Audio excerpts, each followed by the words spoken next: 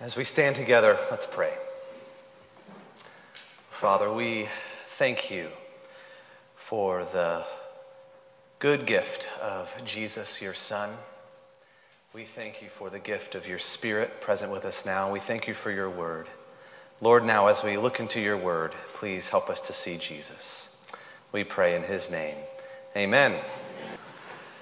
God has a way of breaking us down. He is kind to us in that way.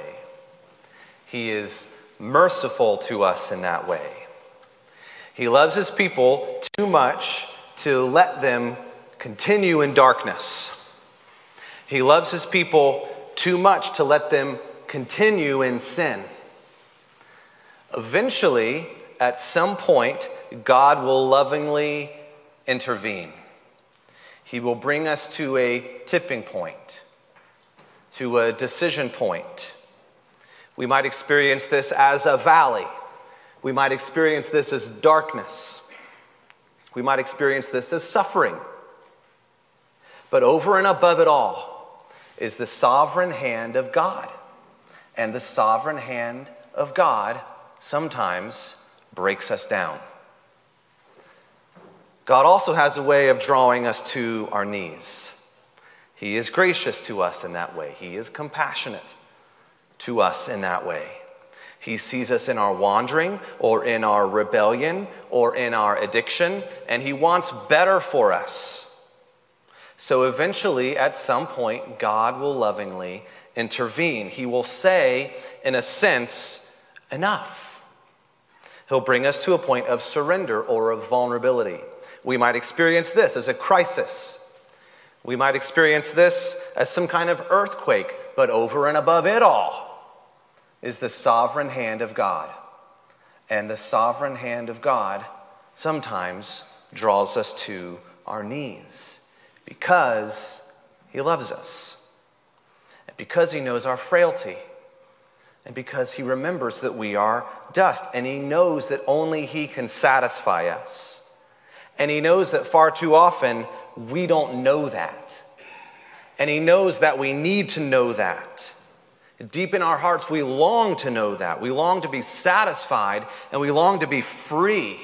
And God knows that all of our hopes, all of our longings are only and ever met in Jesus. And so to bring us to Jesus, God will sometimes break us down. To bring us to Jesus, God will sometimes draw us to our knees, and he'll say to us, turn to me. Remember, that's what it means to repent. That's what it means. Turn to me. Turn away from, turn towards. And God loves his children too much to allow them to chase after what is bad for them. He loves us too much to allow us to remain lost or to remain dead in our sins, and so God will break us down. Sometimes God will draw us to our knees, and when we have ears to hear him, we'll hear him say to us in love, repent, and then we'll hear him say, sing. Repent and sing. Those are the two words spoken over us this morning on the third Sunday of Advent by two prophets. One prophet, John the Baptist in Luke chapter 3, and another prophet, Zephaniah, in Zephaniah chapter 3. And both prophets, John the Baptist and Zephaniah, have God's good news for us this morning. We can summarize it in two words, repent and sing. God's kindness leads to repentance. God's kindness leads to singing. And God's kindness, as we'll see, is most brightly on display in Jesus Christ, the one who comes into our darkness. He comes into our midst, and he sings over us. Now, I was born and raised, like many of you, in the Anglican tradition. And this week, as I was preparing this message, I was thinking back on some Advent memories I have as a kid.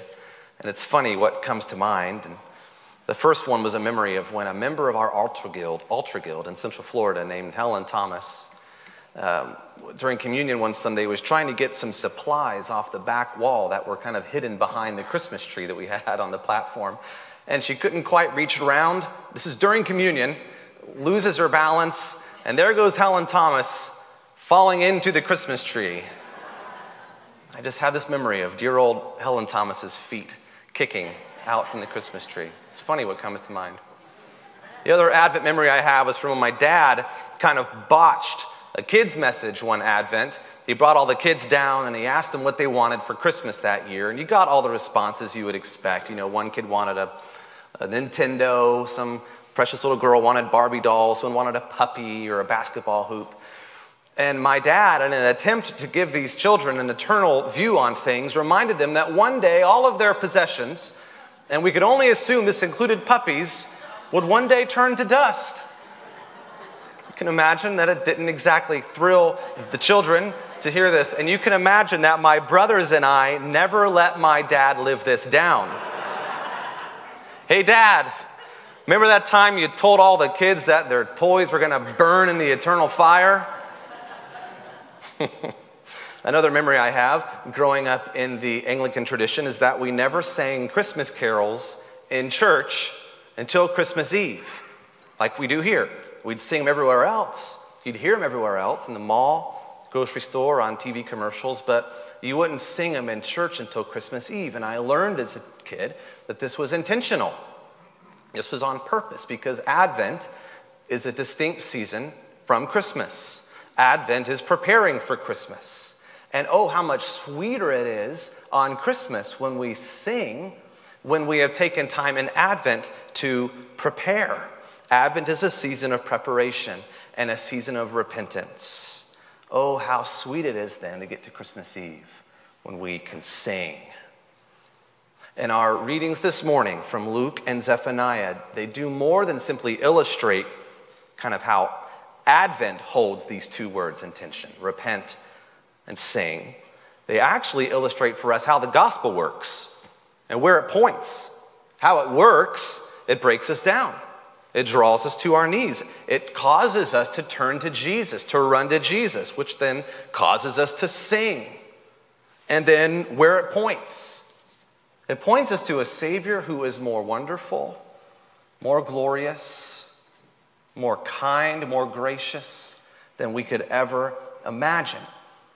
And just like Advent and Christmas are distinct seasons, and they always go in that order, Advent and then Christmas, repent and sing are two very different words, and they go in that order, and they are both good news. Turn with me first to Luke chapter 3, verses 7 through 20. We'll read the second half here of the message of John the Baptist that we started looking at last week. And as we look at our gospel reading, we see clearly that the main word for us here in this text is the word repent. John starts nice and easy here. Verse 7, you brood of vipers, who warned you to flee from the wrath to come? Bear fruits in keeping with repentance. And then he goes on to say in the next 6 verses how repentance actually works. He's saying, in a sense, it's not rocket science. On a macro level, don't trust in your genealogy. Don't trust that you're good enough. You're only saved by God's grace. And then he interacts with the crowds and the soldiers and the tax collectors, saying, what should we do? And he's saying, you just turn from darkness to light. John communicates in this text for us this morning two kinds of severities. The first is how severe is God's judgment on sin. Look with me at verse 9. John the Baptist is speaking. Even now, he says, the axe is laid to the root of the trees. Every tree, therefore, that does not bear good fruit is cut down and thrown into the fire. Remember that John the Baptist is a prophet. He is God's mouthpiece. God could have chosen to thunder this message directly from heaven, but throughout Scripture, God chooses people to thunder his message for him. And John thunders the word repent because God's judgment is so sure, so soon, so severe that the image that God paints for us through John the Baptist is like an axe laid to the root of the trees. And we skip to verse 17. He describes the severity of God's judgment on sin this way. Verse 17, his winnowing fork is in his hand to clear his threshing floor and to gather the wheat into his barn, but the chaff he will burn with unquenchable fire. In both illustrations, the instrument of God's judgment, whether it's the axe or the winnowing fork, are in God's hands. Time is short. God is patient. But God will execute justice. So repent. John communicates to us first how severe is God's judgment on sin, but second, how severe is God's mercy. That even though his judgment is soon and sure, God extends to us the invitation to repent. God extends to us his mercy and says, turn to Christ. God extends to us his mercy. It's interesting how Luke, the author of this book, categorizes the kind of message John the Baptist is preaching. You or I might think, wow, John the Baptist, this is some hellfire and brimstone you got going here. But look how Luke categorizes it in verse 18. So with many other exhortations, he preached what? Good news to the people. Good news. Why is it good news when we hear the word repent? Because it's in this invitation to repent that God extends his mercy, his offer of forgiveness, his saving hand. God will break you down. God will draw you to your knees, and he'll say to you in love, turn to me. Now, God doesn't break you down just to break you down. He breaks you down to break into your heart. And God doesn't draw you to your knees to make you small. God draws you to your knees to set you free. And John is preaching repentance, which means he's preaching freedom. And therefore, John is preaching good news. Luke writes, he preached good news to the people. We read Luke chapter 3, and we hear God say to us in love, repent.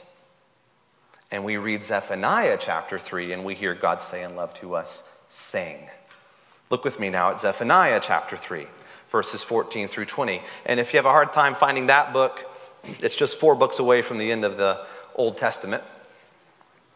And in the first 2 chapters of Zephaniah, it's a short book. Zephaniah just has 3 chapters. And in the first 2 chapters, Zephaniah is doing something very similar to what John the Baptist would do. Chapters 1 and 2 of Zephaniah, he's preaching God's judgment on sin. And then we arrive at chapter 3, and we see how severe is God's mercy when we arrive in verse 14, and we read, sing aloud, O daughter of Zion. Shout, O Israel. Rejoice and exult with all your heart, O daughter of Jerusalem. Why? The Lord has taken away the judgments against you. He has cleared away your enemies. The King of Israel, the Lord, is in your midst. You shall never again fear evil. Our God is a God who turns death into life, mourning into dancing, darkness into light, captivity into freedom, shame into testimonies, brokenness into healing, graves into gardens, bones into armies, blindness into sight, doubters into believers, murderers into apostles. He turns water into wine, and he turns repentance into singing. And it's all by his grace, all through Jesus. He rescues us from judgment. He bends down to save us, and he kindly leads us to repentance. He looks us in the eye, and he says, sing, rejoice, exalt with all your heart. Why should we sing? Because of verse 15, for starters. He's taken away your judgments. He's cleared away your enemies. And the King of Israel, the Lord your God, is in your midst. So you have nothing to be afraid of. Repent and sing. 2 very good words, pronouncing very good news. I was having lunch recently with a member of the congregation, and somehow the topic of the conversation turned to public speaking. And he shared with me his number one tip that he gives to public speakers, and he said it's this: to be more self-deprecating. So here it goes. I am terrible at fixing things. I am actually very terrible at fixing things. If something breaks in my house and I try to fix it, there's a good chance I'm going to break it about 10 times worse than it was before and cause the repair to be 10 times more expensive than it would have been if I had tried not to fix it and had just admitted my lack of skill in the first place. So a few months ago, I was hanging a happy birthday banner from some hanging lights in our kitchen. And a few days after, I was trying to take the banner down and untying it.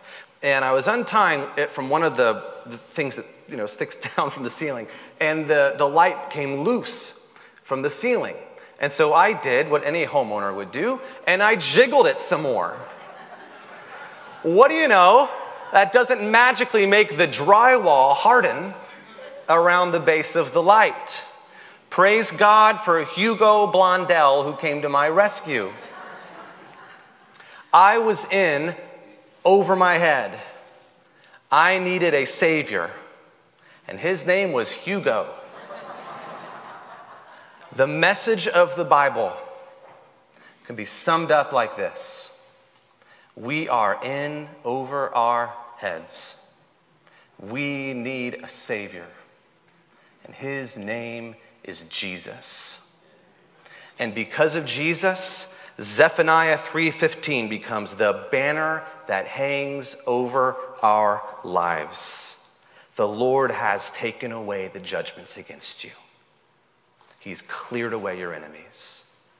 The King of Israel, the Lord, is in your midst. You shall never again fear evil. Now, we all need to hear this reminder every time this time of year. So here it goes.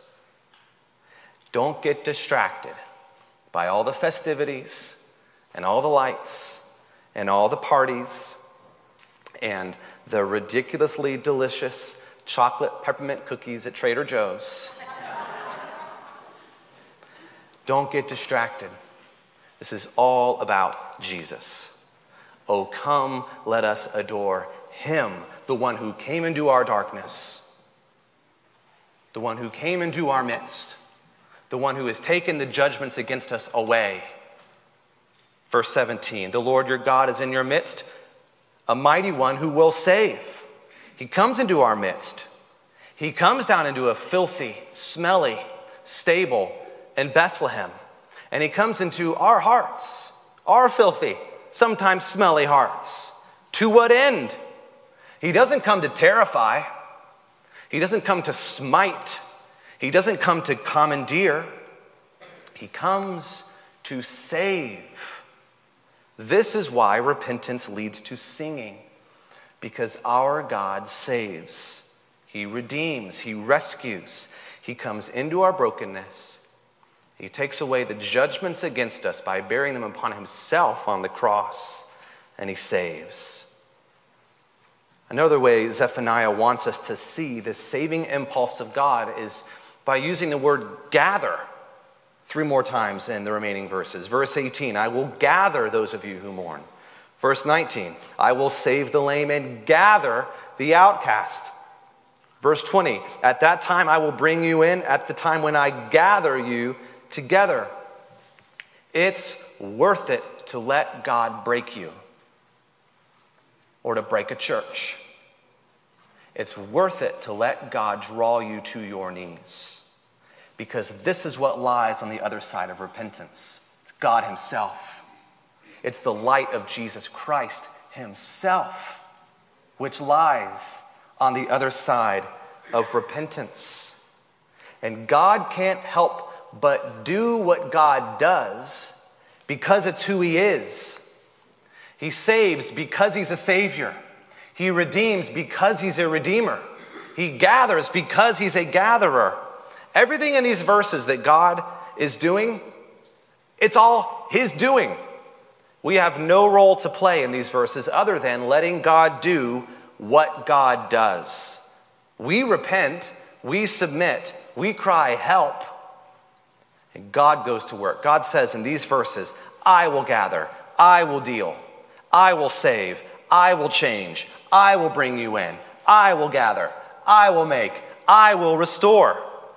Remember earlier, I said that our two readings from Luke and Zephaniah show us first how the gospel works, breaks us down, draws us to our knees, points us to Jesus. Second, these readings show us where the gospel points, to a Savior who is more wonderful than we could ever imagine, and there is perhaps no greater image to hold in our hearts to drive that home than the image in Zephaniah 3:17 of a God who sings over us. Our God sings over us. Verse 17, the Lord your God is in your midst, a mighty one who will save. He will rejoice over you with gladness. He will quiet you by his love. He will exalt over you with loud singing. My brothers and I were blessed to have a dad who sang over us. When we were fussy babies, he'd pick us up and sing John Wimber's Spirit Song over us. You may not have had an earthly father who sings over you, but you do have a heavenly Father who sings over you. He rejoices over you. He exalts over you. So what's amazing then is that as God breaks us down, as he draws us to our knees, he not only says, repent, turn to me, but then he says, sing, and I'm already singing. At every step of the process of the salvation of his people, the salvation of our souls, God takes the initiative. And the way God works in our hearts is the same way he worked on a dark night in Bethlehem 2,000 years ago when there were shepherds out in the field, keeping watch over their flocks by night. And an angel of the Lord appeared to them. And the glory of the Lord shone around them, and they were filled with great fear. And the angel said to them, fear not. Behold, I bring you good news of great joy that will be for all the people. Out of nowhere, in the middle of nowhere, God appeared in the middle of the night. And what did the shepherds do when they heard this good news? They stopped what they were doing and they went where Jesus was. Because God loves his children so much, he will come to us in the middle of our night. And he'll announce good news over us. And our response? To stop what we're doing and go where Jesus is.